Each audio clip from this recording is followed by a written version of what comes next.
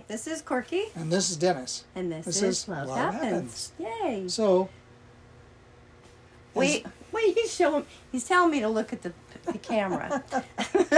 I always forget. I always want to just look at him.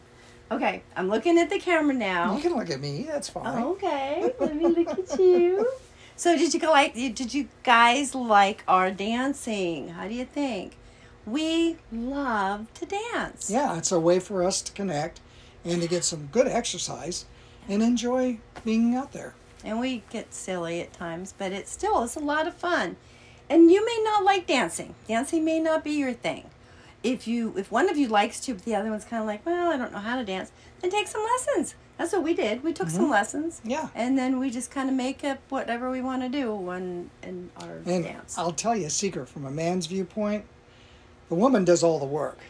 The guy just gets to hold her, and she dances around. You get to twirl her and stuff, but she's the one that's actually making you look good. So,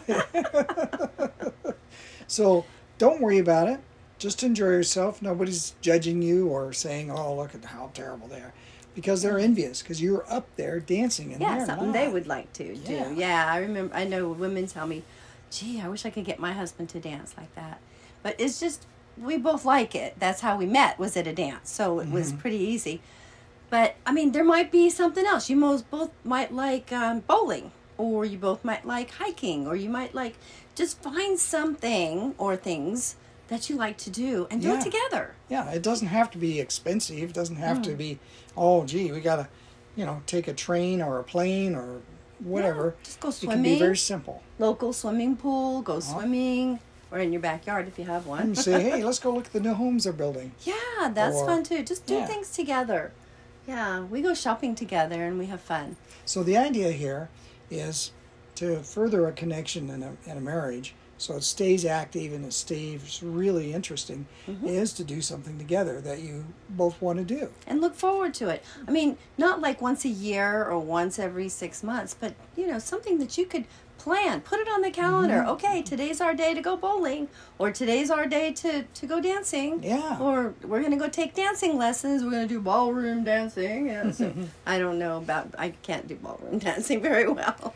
Sometimes you may have friends that you can do things with, sort of like a double date. And so that, there's more fun when you go out.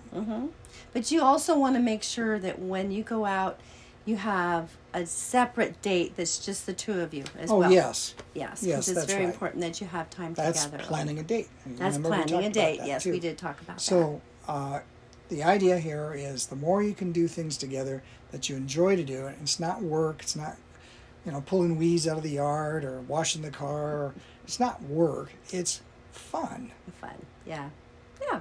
Be sure to check out lovehappens.com, where you can register for our free web class that we give once a week. Also, check out youtube.com/@lovehappens to see a video of this podcast. All right. Another tip for the day. Another tip for the day. Yay. Okay. See you later. Bye-bye.